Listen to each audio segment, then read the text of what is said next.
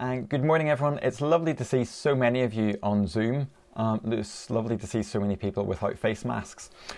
Okay, are you ready to hear what our verse for the year is?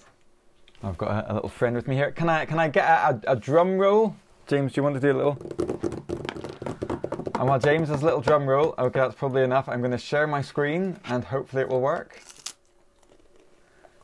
Can you see that? St. Luke's Formby verse for 2021. Simon Peter answered him, Lord, to whom shall we go? You have the words of eternal life. So that's John 6:68. I'll tell you what, I'll leave that up there for a few more minutes. It's a verse that sums up who Jesus is and what it means to follow him. And it also accepts that it's not always easy to follow Jesus. Now, I have to confess that when I picked this verse, I didn't spend much time looking at the context and the conversation within which it's found. And the more that I've looked at John chapter 6 this week, the more it seemed like quite a bizarre chapter. John chapter 6 is quite bizarre. And you see, it's bizarre in John chapter 6 because, well, Jesus comes across as a bit of a failure. And he also comes across as quite offensive. And I guess being a failure and being offensive are two things that we don't normally use to describe Jesus. Sure they're not. So if you've got a Bible nearby, please pick it up. Please go and grab it and open it to John chapter 6. I'm going to be using the New International Version, which I assume is probably the version most of you have at home. But I'll refer to the verses as we go along, so hopefully you'll be able to find them. Completely unhelpfully, I'm on page 1160, and you'll be on something completely different. Okay, and as you find the page of John chapter 6, verse 35 and onwards, I'll just remind us that John chapter 6, well, it starts off really well. Jesus, right at the start of chapter 6, he feeds thousands of people from almost nothing. And he walks on water without getting wet. Two amazing miracles, amazing things, the kind of things that we delight in telling people about in Sunday school. But it all goes downhill after that. By the end of the chapter, people are offended by him and what he says. And because of these things, many people actually turn away from Jesus. His popularity is fizzling out before our eyes. What a change from verse 15, where it says the crowds were about to make him king by force. But by verse 67, it sounds like only 12 people are still with him, and even they are in doubt. You see, what on earth are we to make of a passage like this? What on earth are we to make of it?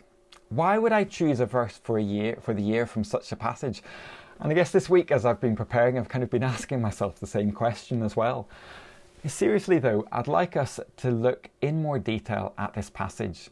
And first we'll have a look at what seems to go wrong, and then we'll try and see if there are any glimmers of hope.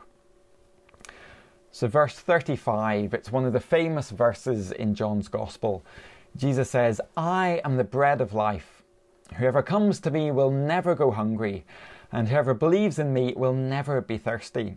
And that's quite nice, isn't it? People like food. After all, they've just been fed by 5,000 men, plus women and children. Food is always a winner. But then Jesus says something that doesn't go down just so well. It's a bit hard to swallow, you could say. Verse 38, For I have come down from heaven, not to do my will, but the will of him who sent me. What's wrong with that, you might say? Well, let's read verses 41 and 42. At this, the Jews there began to grumble about him because he said, I am the bread that came down from heaven. They said, Is this not Jesus, the son of Joseph, whose father and mother we know? How can he now say, I came down from heaven? How can he say that? You've probably heard that kind of thing in an argument before. And if not from your own lips, I'm sure you've heard it on the TV. How dare you say that? We fume. What right do you have to say such a thing? You see, it's a question of authority, isn't it? How on earth can Jesus say that he's come down from heaven? They just don't believe him. You see, if Jesus is just Mary's son, if he's just Joseph's son, well then we can keep him in a box, can't we? But Jesus is claiming more than that. So they ask, what right does he have to say such a thing? And of course today it's just the same, isn't it? Lots of people question Jesus' authority. You could say it's a great get out of jail free card. If Jesus isn't God, then we don't need to listen to everything that he says. We don't need to worry about what he says about us. We can ignore those bits. You see, if we can treat him as just a good miracle worker, as just a good teacher, as just a social reformer, then he's a bit more politically correct. But when he oversteps the mark, well, that's when we reject him. And then we don't have to let him say too much about us. We can just ignore him when we want to. We can cherry pick what he says. You see, these people, they don't believe who Jesus is. They ask, what right does he have to say such things? And then Jesus continues in verses 43 to 51, and he talks about the sorts of things that we read about in our Old Testament reading today. He talks about the time of the Israelites in the desert, after the Exodus, after they've been rescued from Egypt so miraculously. And then when they find themselves in the desert, they find themselves without food, and they grumbled. You could say it's a bit of a pattern, it seems, isn't it, with people before God? That's what happens in this passage as well. And what did God do because of their grumbling? Well, gracefully, mercifully, he gave them bread from heaven, manna. He gave it to them every morning to eat, every morning for 40 years. It was miraculous. It came from heaven. They ate it and they had their fill. It kept them going. But even with this, they still died in the desert of old age. And here in John's Gospel, Jesus now compares himself to that bread from heaven, but he's even better. And he seems to say that people need to eat him. The conversation's starting to turn quite bizarre, isn't it? Has Jesus lost his mind? He's not making any sense. So in verse 52, the crowd argues at what Jesus has said. Then the Jews begin to argue sharply among themselves. How can this man give us his flesh to eat? They argue. It doesn't make any sense. Sure, it doesn't. And if it doesn't make any sense, well, maybe it's not true after all. A good excuse not to get too serious with all this religion stuff.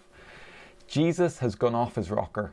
He's got confused. He doesn't make any sense, so let's just ignore him. And of course today, well, plenty of people don't take him seriously. Just think about some of the things Jesus says. They're a bit weird. In fact, the Bible says some pretty weird things, doesn't it? Be kind to your enemies. That sounds crackers. Or what about don't live together before you're married? Well, society knows that doesn't make any sense. Let's just ignore it. And let's do the things that we want. And if it can't be true, then you don't have to worry about it. We don't have to go all extreme, all religious. Well, it was bad enough that Jesus said things that people thought he didn't have any right to say. It was unfortunate that he didn't make any sense, but now, in these next verses, Jesus has gone and done it. You could say he's gone all Donald Trump. He's been downright offensive. What do you make of verses 53 and 54? Jesus said to them, "Very truly, I tell you, unless you eat the flesh of the Son of Man and drink his blood, you have no life in you. Whoever eats my flesh and drinks my blood has eternal life, and I will raise them up at the last day." On the face of it, do you see what Jesus is saying? People have to eat his flesh. That sounds a bit like cannibalism. And people have to drink his blood. That sounds a bit like vampirism. It sounds highly offensive, doesn't it? And if it offends us, well, surely we can just ignore it. It mustn't be true. Verse 60, on hearing it, many of his disciples said, "This is a hard teaching. Who can accept it?" And you spot what's happened in the conversation. How can Jesus say he's from heaven? We reject his authority. How can he give us his flesh? We don't understand him. Who can accept what he says? We're offended by him. See, if I reject his authority, he can't be right. If I don't understand him, well, of course he can't be right. And if I'm offended by him, well, definitely he can't be right. And notice that the speakers have changed from the Jews, the religious leaders, to in verse 60, those who were actually his disciples, many of his disciples. This is his own followers who are struggling with what he says. It's not looking good, sure it's not. He's not attracting his loyal fan base. They're turning away from him. And what about us? Well, I want to ask you, does Jesus say things that offend you? Does his word say things that offend you? What about the Old Testament? All that talk of genocide. Or what about Jesus himself? He's the one who seems to talk the most about some people going to hell. Or maybe the New Testament letters talking about the sorts of behaviour that forfeit eternal life. It's offensive, isn't it? This is a hard teaching. Who can accept it?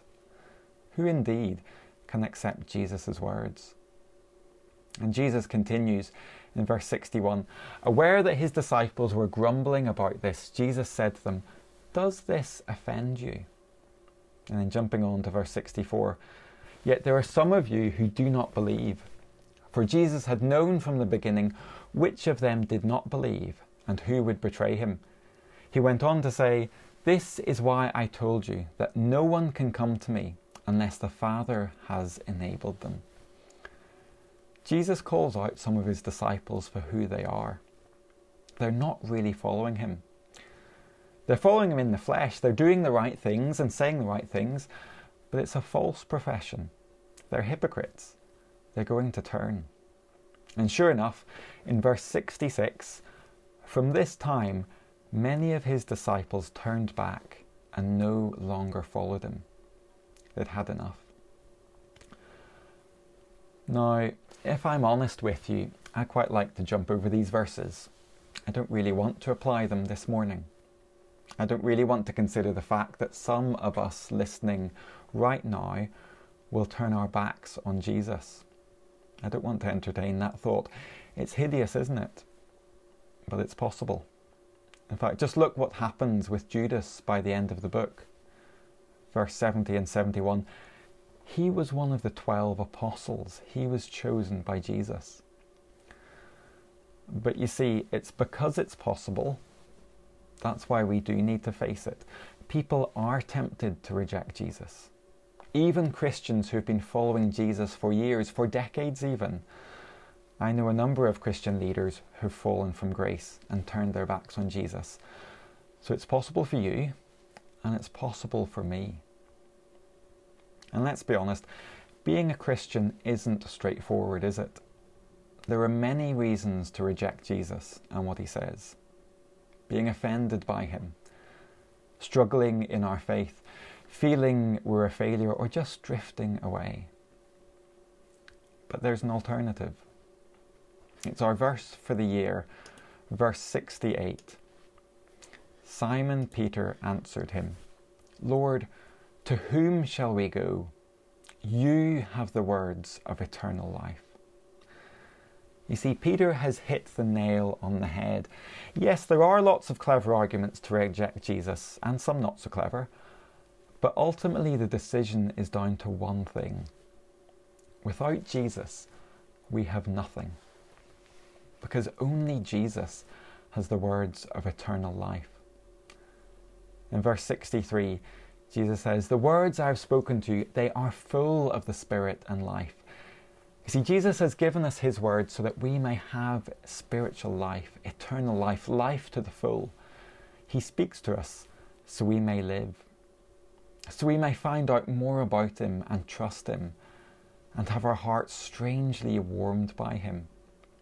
Our God is a speaking God, and he wants us to listen to him and to hear that he is a life-giving God. That verse we started with.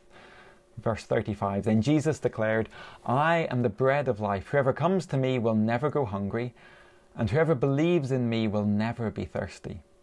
Jesus is the bread of life. We need bread, we need food, don't we, to live? But Jesus is better than bread. You see, we get hungry again after a slice of toast or a ham sandwich. But those who eat this bread will never go hungry. They will never thirst. Imagine what it would be like never having to worry about eating or drinking because your body somehow had enough. You never got hungry or thirsty. Well, that's what it's like to rely on Jesus, to eat this spiritual food. Never having to worry about shopping or paying the food bills. Never having to worry what the next meal would be. That's how it is with our spiritual life.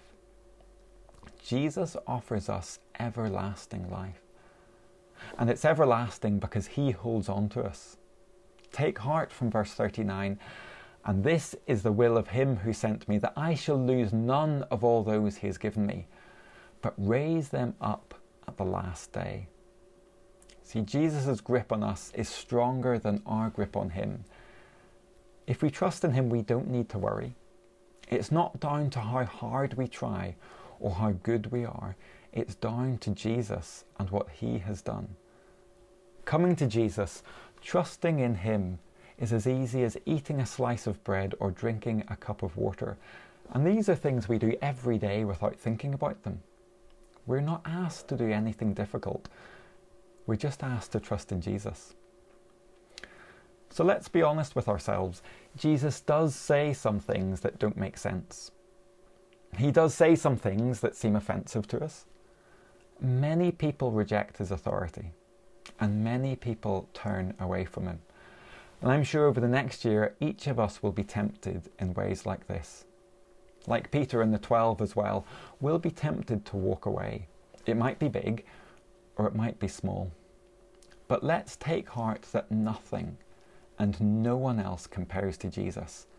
He is the one who has the words of eternal life. So let's pray. Lord Jesus Christ, we thank you that you do have the ultimate authority because you come from heaven. You are fully God and know things that we don't know. We thank you that although sometimes things don't seem like sense to us, that they do mean sense to you because your wisdom is greater than our wisdom. We thank you, Father, that even when we are offended by your words and when others are offended by your words, that actually your words are more truthful, more righteous, more honest, more wonderful than we can imagine. And Father, thank you that even when we feel like we might have had enough, when we are struggling, that you hold on to us. We pray, Father, that this year, that you would fill our hearts, that you would fill our minds with the wonderful truths of who you are, that we would come to see that you are the one who has the words of eternal life, and that we would not seek anything else or go anywhere else. Please would you keep hold of us. And we pray this all in Jesus' name. Amen.